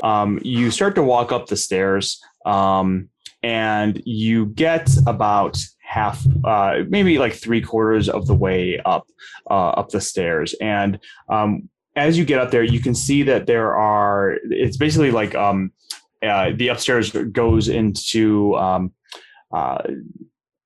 a hallway that stretches across the length of the house. You can see at least 3 different doors that are closed. But as you get about 2/3 of the way up, you hear a voice behind you saying, excuse me, sir, I'm sorry, but the party is down here. And as you kind of turn around, you can see another maid, or at least somebody dressed up as like a servant, serving drinks. She's holding a holding a something to carry drinks, and she's just kind of looking up at you and says, "Sir, I'm sorry, the party's down here." Oh, my most sincere apologies. Oh, no worries. Can I get you anything? Oh, just what do you have on your tray there? Oh, she says, we have champagne and wine, and in the room, and she kind of points to the room on the right. There's liquor in there that you can pour yourself a drink. We'll be bringing food out soon. Oh well, thank you so much. I'll take a flute from her, and okay, I guess head in that direction. If I don't hear if nobody's talking in that other room that they said was like a part, like when we first walked in, right, there was the left, right. But I mean, you can see some people in there. They're definitely in there talking. You see at least 2 couples kind of sitting around a table, drinks in hand, talking. From your vantage point, you can kind of see some guy kind of brooding in the corner, almost holding a drink with, it looks like he has bourbon or something like that, whiskey. But it's definitely much more calm than the other room. All right. Well, if I don't spot anybody I immediately recognize, yeah, you don't see anybody that you would recognize. Then I'll wander in after the older folks into the piano room. All right. So the 4 of you, as Garland was doing this, you wandered into the room on the right, which is really a sitting room. You look around the room, and the biggest thing that you can see, or the most obvious thing, is in the corner is a gentleman playing the piano. He's playing it very, very loudly, but everybody who's there seems to be enjoying it. He's going through, right now he's playing a number of kind of well-known kind of pop songs, essentially. He's not playing anything like anything classical or anything like that. It's all a very fast tune, fast speed. Exactly. Also around the room, you see on the other side of the room, you see a table set up with a large amount of liquor. There is more than a dozen bottles of scotch, Canadian whiskey, gin, anything that you think that you would like. There's no bartender. There's no bartender. Everybody, there's glasses right next to it, so everybody is kind of serving themselves. Additionally, there is a couple gentlemen sitting on a couch right next to the liquor. Even just by looking at them, you can tell that they are inebriated. They're pretty drunk. Of the gentlemen that came into the room, of the three, Benjamin, Harvey, and Thaddeus, who has the highest appearance? 45. 65. 50. All right. So as you walk in, as the four of you walk in, Thaddeus, you see all of this, but then you also see this very attractive woman, blonde in her 30s, kind of come up to you almost immediately. She kind of spies you and immediately starts walking up to you and says, "Oh, hello. I don't recall seeing you at these parties before. Are you new to here?" This is my first bacchanal on Halsey Street. Really? Well, let me introduce myself. My name is Glenda, a friend of Ariadne. Please let me introduce you around. Let me take you around. And with that, she kind of slips her arm into yours, kind of pulling you, close. You're too kind, Glenda. Are you an alchemist yourself? You don't sound Hungarian. No. I actually, she kind of chuckles a little bit and says it a little bit low. I actually worked at Gleason's department store. Ariadne has come in multiple times to purchase things and invited me, and I just love it. I've been coming here for weeks and weeks. But please, let me show you around. She kind of pulls you tight even more. How about we go get you a drink? A delightful idea. What are you having, dear? Whatever you're having. And with that, she kind of starts pulling you over to the whole table of liquor. Yes, I think for the keeper's purposes, not for Glenda's, I think I'll be able to tell whether the booze is real or not most effectively by choosing one of the gins. Okay. Seeing whether the label is new, whether it tastes anything like that gin should, etc. It absolutely does. It is absolutely real. Everything that you would expect to find for it to be, a real high quality liquor, it is. So they're spending a fortune on these soirees, is what I'm understanding. I'm also going to pour Glenda a generous dollop. Okay. And she happily takes it, and she starts to drink it and coughs a little bit. You can kind of tell that she probably is not a heavy drinker, but she's trying to keep up appearances. We're all learning new tricks, aren't we? Yes, absolutely. And she kind of giggles. With that, what's everybody else doing at this point in time? Garland, you have walked into the room as well. While they're doing that, I'm gonna sidle up and make myself a gin and tonic, and then sort of cast my eyes around the room to see who probably looks like the host in here. Are they here at all? Looking around the room, you don't see anybody who looks like a host. Although, give me a spot hidden for Dr. Bentz only. 62 out of 65. Made it. Nice. So looking into the room we'll say to your north, not the room you came from, but the other room next to this, it looks like it's a library. And you can see a couple, about 5 or 6 men in there, in about 2 or 3 groups talking. One of the men you recognize. It is Professor Francis Morgan. You know that he is one of the more tenured professors of the archaeology department at Miskatonic University. Found you. In addition to that, as you're kind of looking around, you do see some people kind of walking around serving drinks. You do recognize some of them as students from the university. It looks like maybe the Vargas have hired them to act as the waiters and waitresses for the night. Interesting. Benjamin and Harvey, what are you two doing? Well, I'm heading over by the piano. Okay. And I'm looking for some young woman who's I could eavesdrop to find out if she's Ariadne. Looking around, you don't see anybody who you would consider that. The only woman in this room is Glenda, and the library, the next room over. You don't see any women in there other than a waitress or two that walks in every once in a while. You can see from that room, from the library, it looks like it opens up into a conservatory. Kind of like a big glass conservatory on the outside of the house. However, you can't tell who's in there. There's not a lot of lighting out there. It's nighttime, so it's kind of hard to see from the room you're in. Was I close enough to Thaddeus when he was talking to Glenda to overhear their conversation?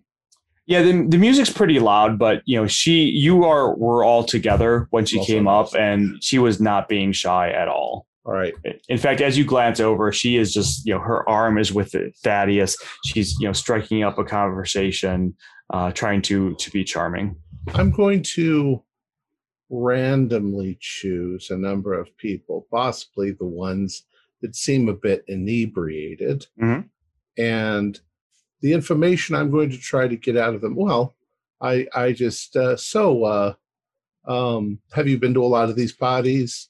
What do you do for a living? So you walk over there. So as you're walking over there, let me just ask Harvey and Garland, what are you two doing in the room? I was going to head to the drinks, find an empty glass, and as long as no one's sort of like staring at me, there's I'm guessing a pitcher of water there for mixing. Yeah, I'm going to pour like a half glass of water, put a couple ice cubes in it, and just sort of walk from there into the library and start eavesdropping into any of the conversations there while fake perusing the books. Gotcha. Okay. And Garland? I am looking for Eugene or Gordon. Basically somebody that I know. If I don't see anybody in this room, I'll go to the next. And if I don't see anybody in the library, I'll go outside. Gotcha. So in this champagne in hand, but I'm not drinking. Okay. So Garland, with you, you don't see anybody in this room you recognize. You definitely don't see Eugene. You don't see Gordon. And so, you kind of head over into the library. Harvey, you kind of head that way too a little bit before Garland. We'll kind of get back to you here in a second. Benjamin, you walk over to the two gentlemen who are kind of just sitting down next to the liquor, the table of liquor. And Thaddeus, you're close enough, even though Glenda is kind of talking off your ear, you can kind of see this too. And so you could probably hear this, and Dr. Bentz too, you could probably hear this as well, even though, again, the piano's pretty loud. The pianist is going at a pretty good pace. So Benjamin, you walk over, and the two gentlemen, kind of look up at you and smile. One who looks to be a little bit older, maybe in his 40s, he's wearing a very nice suit. He does not appear to be, too inebriated, although you can kind of tell he is. The other gentleman who's, maybe late 30s, still kind of wearing a nice suit, dressed up. He is definitely 3 sheets to the wind. He's not, spilling things all over him, although he's kind of got that, relaxed pose. He's got a drink in his hand, slowly brings it up to his mouth, things like that. As you come over, they kind of smile at you and say, well, welcome to the party. Oh, thank you for, it's quite a party, isn't it? Oh yeah. Is this your first time here? It actually is. Yeah. How many times have you been to this party? Oh, and the older gentleman is the one who's talking to you. He says, yeah, this is probably, I think, my second or third one. The name's Portman, Stuart Portman. And he reaches out and shakes your hand. Yes. And here, my friend here is Apley, Bartholomew Apley. He's been here more than I, and he kind of, nudges him a little bit and laughs. Yeah, I think he just comes here for the alcohol, for the liquor. So what do you guys do for a living? Oh, well, you get right to the point, don't you, Mr. Armand? Oh, Armand. Okay. I'm the older gentleman again is speaking. He says, I come from a wealthy family, so I'm pretty self-supported. Although I'm a collector of various fine items, art, books, music, things like that. Oh. And the other gentleman kind of laughs and smiles and says that he's his name again is Bartholomew Apley. He basically describes how he owns like an importing business within Arkham. Well, so how long have you known Zoltan and Ariadne? Only a couple weeks. I met, again, this is Stuart talking, the older gentleman. I met Zoltan through a gentleman's club in Arkham and City, where he was invited by another member, and he ended up inviting me. He's got a very interesting story. You haven't met him yet. We haven't seen him. Is he here somewhere? Oh, and he kind of, sits up and looks around. He's like, oh, he must be here somewhere. I know I've seen him and Ariadne around here somewhere. I'm sure that they're around. If I see them, I'll point them out to you. And with that, Bartholomew kind of laughs a little bit. He's like, you hear him mention something a little bit under his breath about Ariadne and how he's looking forward to seeing her again. She sounds like quite a girl. Do you know what she's dressed in tonight? Bartholomew says, oh, yes, she's in this very lovely silver gown. And yes, by what you said, she is a pretty an interesting woman. He kind of looks at you and smiles and says, she's a free love advocate. Quite modern for a woman, but then again, she is European, so one would expect that. Well, they're sometimes a little more free with those sorts of things. We are, after all, our country was founded by Puritans, wasn't it? Yes, exactly. And he kind of laughs with that. With that, he kind of stands up. Apley stands up and goes over to the bar. Says something about how he wished that they would expand their offerings. But then he grabs the nearest bottle, kind of pours it into his drink, and says, "But this surely does the trick." And kind of laughs. And Thaddeus, you're standing right there, and he kind of nudges you a little bit, stumbles as he does. Oh, watch out there. Careful, fella.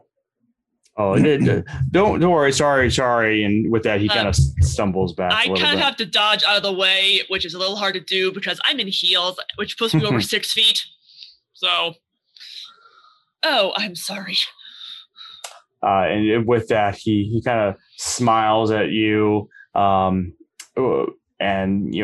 just kind of takes another drink, and with that, kind of smacks back down into the couch, the drink kind of spilling over him a little bit. With that, Portman apologizes and says, I'm sorry, my friend here, he obviously enjoys the drink. Please pay him no mind. Apologize for him.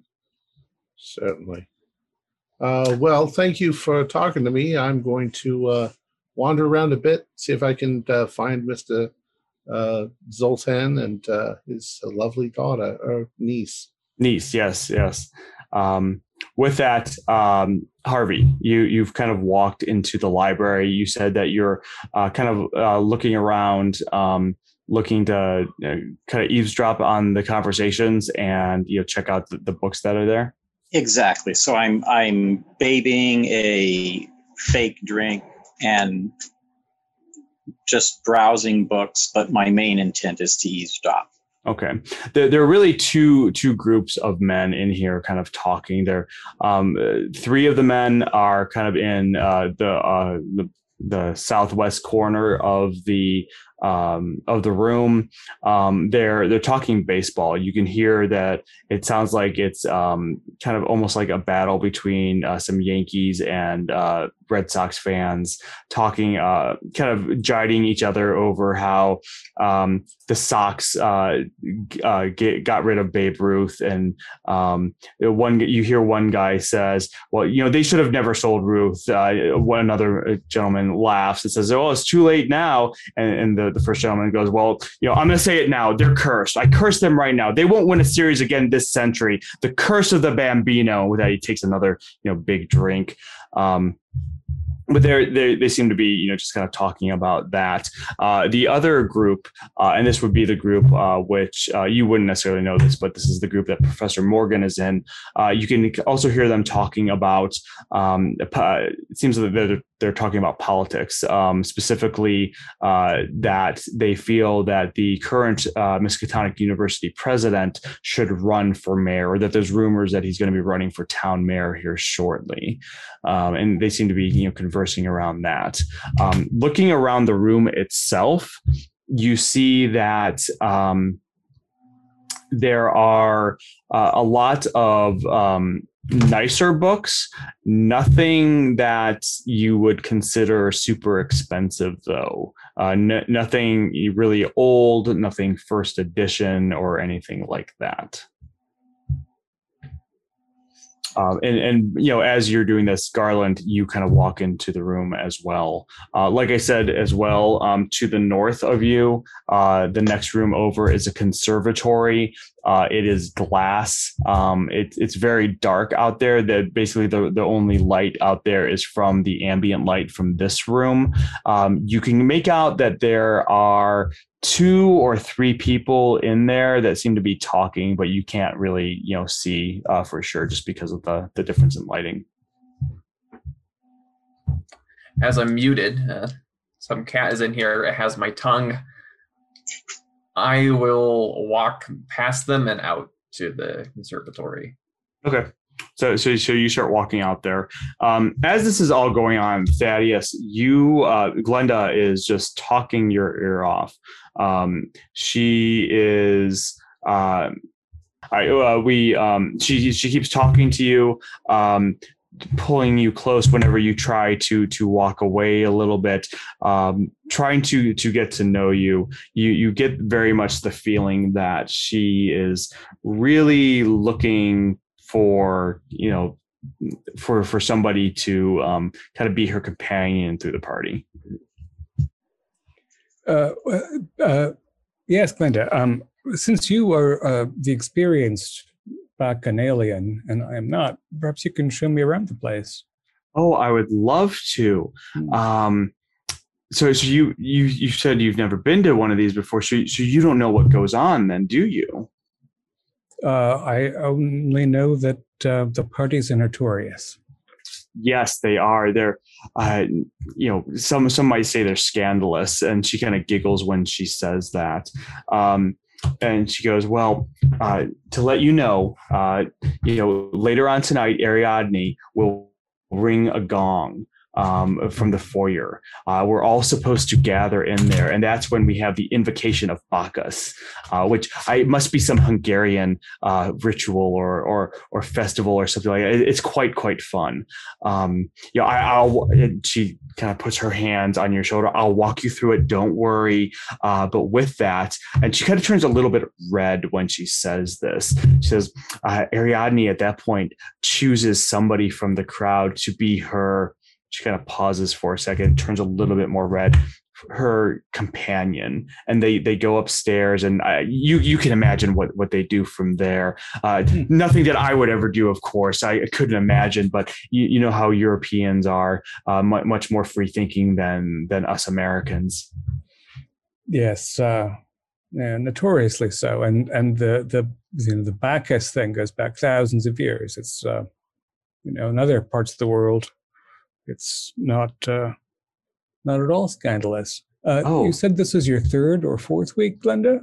Yes, I've been coming here for a couple weeks. Have met many interesting people. A lot of the people here have been coming for a number of times. Once you come to one party, you want to come. You want to keep enjoying yourself and coming back. And once Ariadne chooses her bacchanalian partner of the evening, what does everyone else do? We just continue on with the party. The party will go on for hours after that. There's drinking and music and dancing, and it's just a lovely, great time. And you leave at dawn in tatters? No, nothing like that. Although we have come out or left a couple times once the sun has come up. The parties can go very late at night. It's I've heard the police have shown up once or twice, but once Zoltan talks to them, they tend to leave us alone. It's all in good fun, you understand. I hope you can introduce me to one of the hosts, but let's do a spin around. Who was the lucky fellow last week? I don't recall, actually. I know many of the gentlemen here have been wanting to be her choice, and she actually kind of stands up and looks around. I don't recall his name, and I don't see him here this week. That's kind of odd. Well, maybe the tour will run across one of the lucky fellows. Does she have a likely lineup, like the top three and the top? I'm sure there are definitely some gentlemen here who have been hoping so. And she kind of turns her back to Apley, who's sitting there drunk on the couch, and kind of whispers into your ear, I know that Bartholomew here has been hoping, but let's face it, that's not going to happen. There are a couple others here. I think there is the one who I think has had her eye recently is a young man, Eugene, I think is his name. Mm-hmm. I think that might be right. I've only met him once. Yes, the Sheckley boy. I know his parents. Oh, okay. They're very square people. They wouldn't understand. The first fellow that I met when I came in, Bates was his name. Yes. Said something about sharing and the family good fortune. Have they been in some way? Have the parties gotten fancier each week? Yes, absolutely. Every week it seems to have more liquor, better music, better food. I think they're trying to make up for what they lost in Hungary. It's a horrible story. Although I don't think I could tell it, very well. Here, let's go find one of the Vargas and I'll introduce you and they can tell you the story. And with that, she kind of starts pulling you kind of in towards the direction of the foyer. Keeper, I'm going to follow them because I need to hear this. Okay. Garland, you were heading towards the conservatory. Harvey, you are in the library. Where are you going from there, or what are you doing? If I see Garland pass by going by himself into the conservatory, I'll shadow from a distance just to make sure Garland's okay, but I'm not going to close enough to interfere with what Garland wants to do. Okay. And Benjamin, what about you? I'm wandering about, so I'm probably heading towards the library as Harvey's coming out of the library. Okay, perfect. Okay, so Garland, you are heading into the conservatory. Harvey, you can see him go in. Benjamin, as you are walking into the library, you can kind of see what I described as well. You hear the conversations as well, and can look around the room. Excuse me. Dr. Bentz and Thaddeus, as you are heading, as Glenda is pulling you into the foyer, we'll get to you in a second. But Garland, you head into the conservatory. This is basically like a glass windowed room that's built off of the back of the house.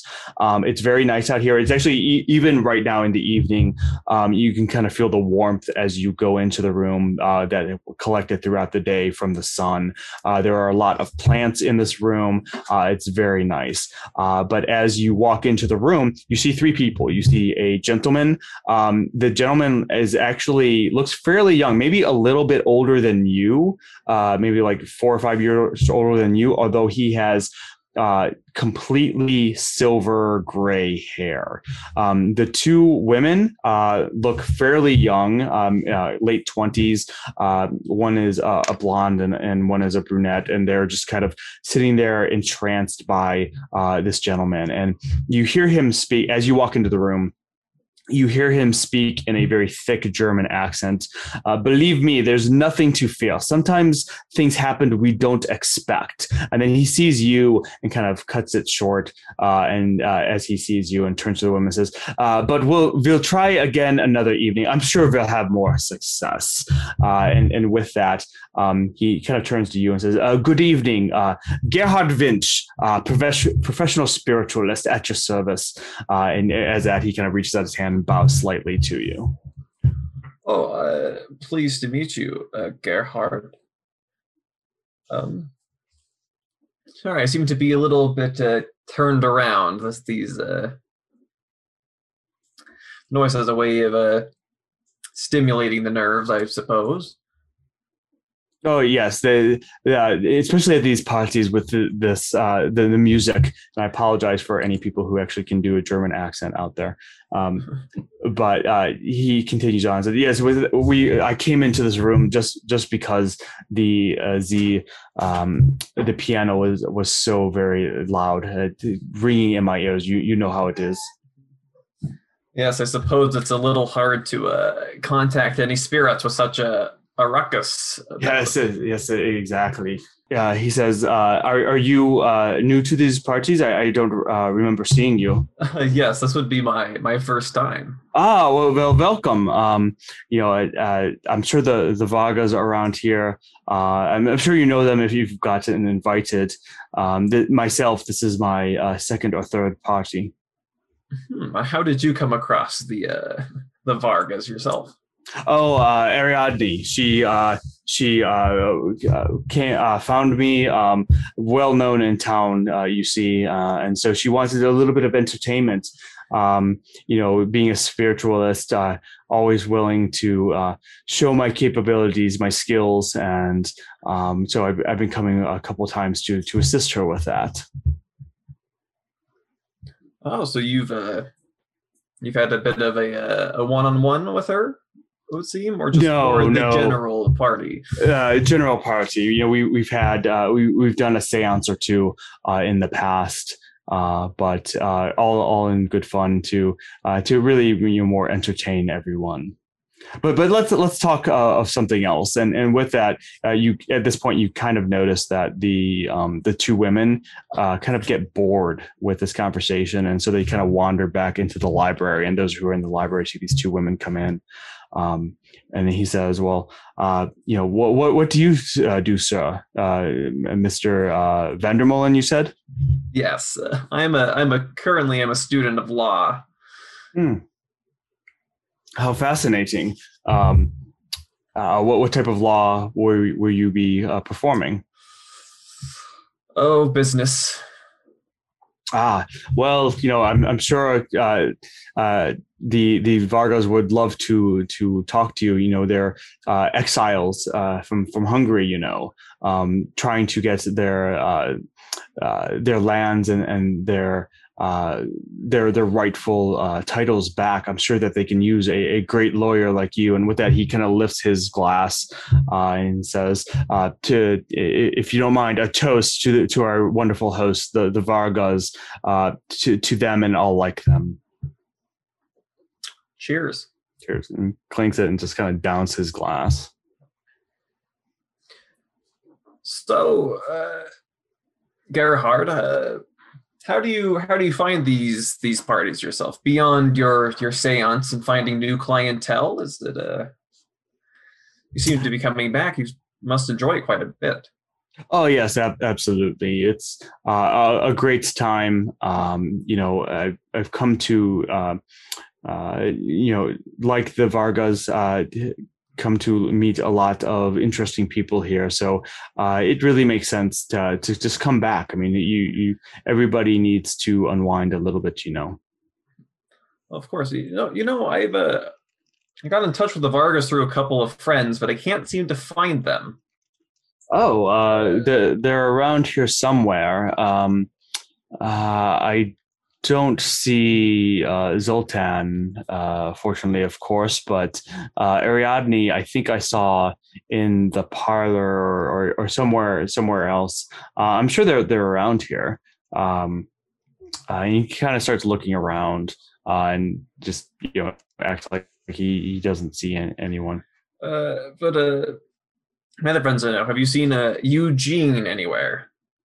Eugene? No, I'm sorry. I don't know anyone by that name. Is he a friend of yours? He is. I was hoping to see him here. No, I don't see him, or I don't know who that is. But this is a very large house. There are lots of people here. Who knows who you might run into. Yes, well, I suppose I will stop bothering you and let you get back to communing with the dead, I suppose. Oh, yes, of course. Well, here, before you go, and he kind of reaches into his pocket, he pulls out and gives you a business card on it that says Gerhard Vinch, spiritualist and advisor, and gives you his phone number. Oh, thank you so much. Absolutely. And Harvey and Benjamin, you can kind of see Garland talking to this gentleman. You see the two women come into the room, and they kind of start moving through the room, going to the sitting room, most like they're going to get a drink. With that, Sybil and Thaddeus, Glenda is pulling you into the she pulls you through the foyer into the room to the next of the foyer, which is the parlor. Inside that room, you see two couples kind of sitting around a table. Just like the rest of the house, the parlor is fairly nice. It's definitely more sedate in here. You can definitely hear the music from the piano, but there's a door to your north that you can hear some. It sounds like a phonograph being played. In fact, as you look to the north, you can see two couples dancing. It looks almost like it's a dining room. But in this room, it's a little bit more sedate. You have the two couples kind of sitting around talking. You have a gentleman who's kind of standing in the corner. He's kind of, holding his drink, looking around. It looks like he's looking around for somebody. And as Glenda pulls you in, you see a gentleman walk into the room. He looks like he's wearing a very nice shirt, or very nice suit. He has graying hair. He looks like he's in his maybe late 50s, early 60s. And as he enters the room, Glenda kind of perks up and says, "Oh, well, there's Zoltan. Let me introduce you." And she starts to lead you to him. Sybil, I assume that you're going to be following him. Yes, I will be. Okay. So as you get close, you can see how as Zoltan walks into the room, you can see the gentleman who's kind of brooding in the corner. He kind of perks up a little bit and begins to move towards Zoltan. But then Zoltan sees Glenda bringing you there and kind of ignores the other gentleman and makes a direct line to you. And as he does, I cannot do a Hungarian accent, but he's speaking in a very good Hungarian accent. He says, Glenda, it's so good to see you again. And I see that you brought friends. With that, he reaches out his hand and says, kind of clicks his heels, does a short bow, and introduces himself as Zoltan Varga, and welcomes you into his house. Thank you. I understand it's Varga Zoltan where you come from, yes? Yes, I've been trying to adopt the American convention, so I apologize. You seem very knowledgeable about my country. Oh, I'm sadly not at all, but you can call me Vandermolen Thaddeus. if we were in the old world. Well, thank you, Mr. Thaddeus.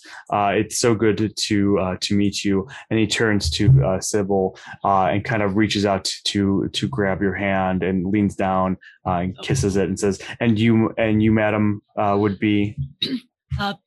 I say in perfect Hungarian, Bent Sybil, a professor of history at Miskatonic.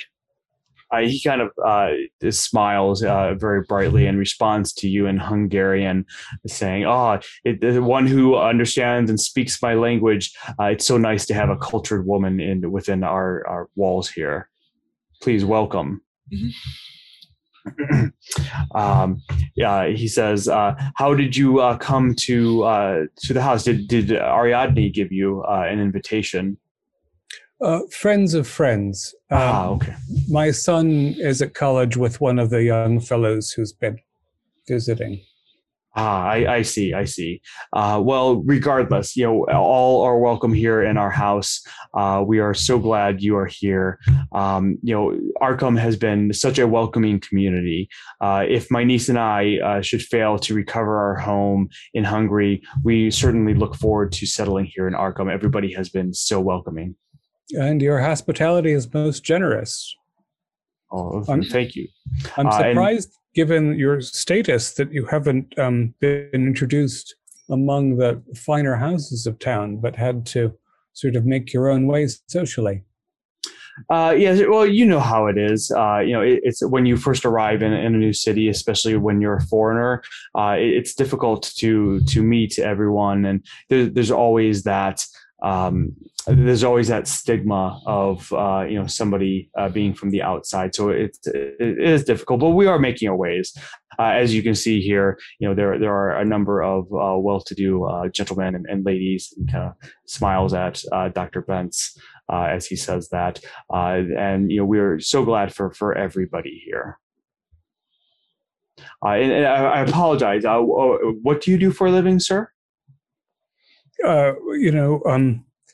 I collect things mostly these days, and my family made its money some time ago, and I was unable to defend your empire or combat it during the war due to personal injury. I maintain business interests. Okay. Everybody must maintain their interests. He smiles and he looks at Dr. Bentz and says, "And for a very cultured lady, I suspect that you work at the university. Is that correct?" I do. As I mentioned, I'm a professor of history, but I specialize actually in Hungary. Oh, interesting. So you know a lot of my country and where we come from. Excellent. I will have to say you must speak to Ariadne then. She has been absolutely indoctrinating herself into the American culture. And I fear that she's forgetting about what it's like in the old country, being away as long as we have. How long is that, may I ask?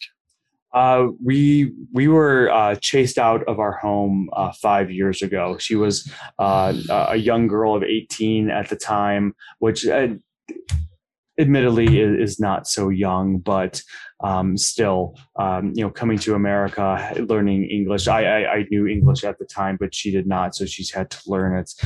Going through all of that with such a horrible time in our country's history, it has played a part on her. Fortunately, her mother and father died during the war, so I've been taking care of her since, and was fortunate enough to get her out of the country. We're just, again, hoping that we can raise enough funds to go back and get our homestead and our possessions back from the thieves and interlopers who have taken them. Well, with any luck, that shall happen. But in case it doesn't, I'm sure you know the old saying: when a large door closes, a smaller one opens. Absolutely, he laughs, and he kind of looks around the room, and he continues the conversation with you for about a minute or so, and then says, "You must excuse me. I have other guests that I need to attend to," and so he kind of walks out of the room. for those in the library, and Garland, you've kind of come back in from the conservatory at this time. As you're in the library, the group of gentlemen that are discussing politics, they are kind of talking, and you see one of the gentlemen. Well, let me ask, Professor Bentz, would you have pointed out the Professor Morgan to everybody? Well, I probably, because I believe one of the investigators was at the bar for a bit. I might have, made a mention of Professor Morgan's in the library, archaeology. Okay. So for the three that are in the library, as you are in there, you're kind of looking around, listening to the conversations, maybe joining into a couple. You see one of the waitresses, a young girl. Garland, this is actually the same girl who was talking to you. Early 20s, blonde. If you had to guess, she's probably a student at Miskatonic. Comes into the room. And she goes to serve the gentleman, including Professor Morgan, drinks. And as she does, she stops. And you can see her and Professor Morgan kind of step off to the side, and they're kind of exchanging some words with each other.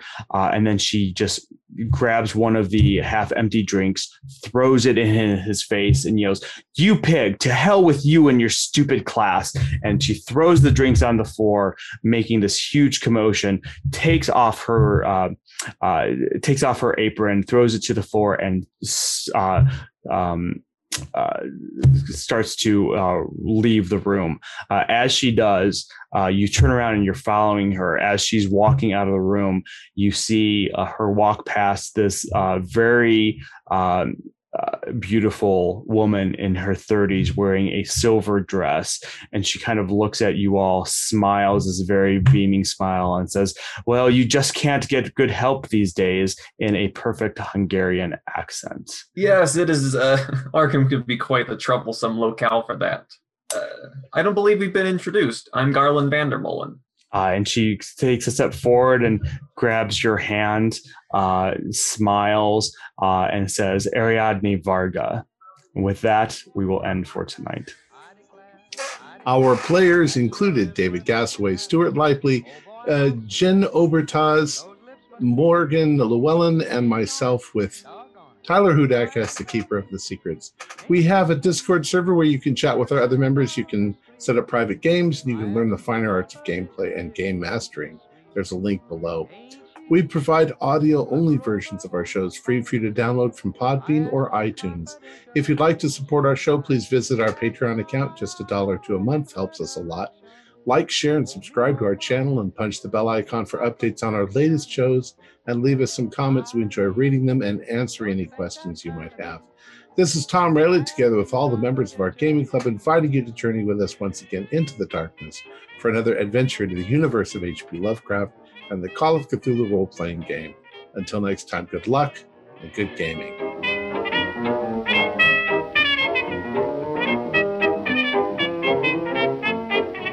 Just cast an eye while in her direction. Oh me, oh my, that perfection. I repeat, don't you think that's kind of neat? I ask you confidentially, ain't she sweet?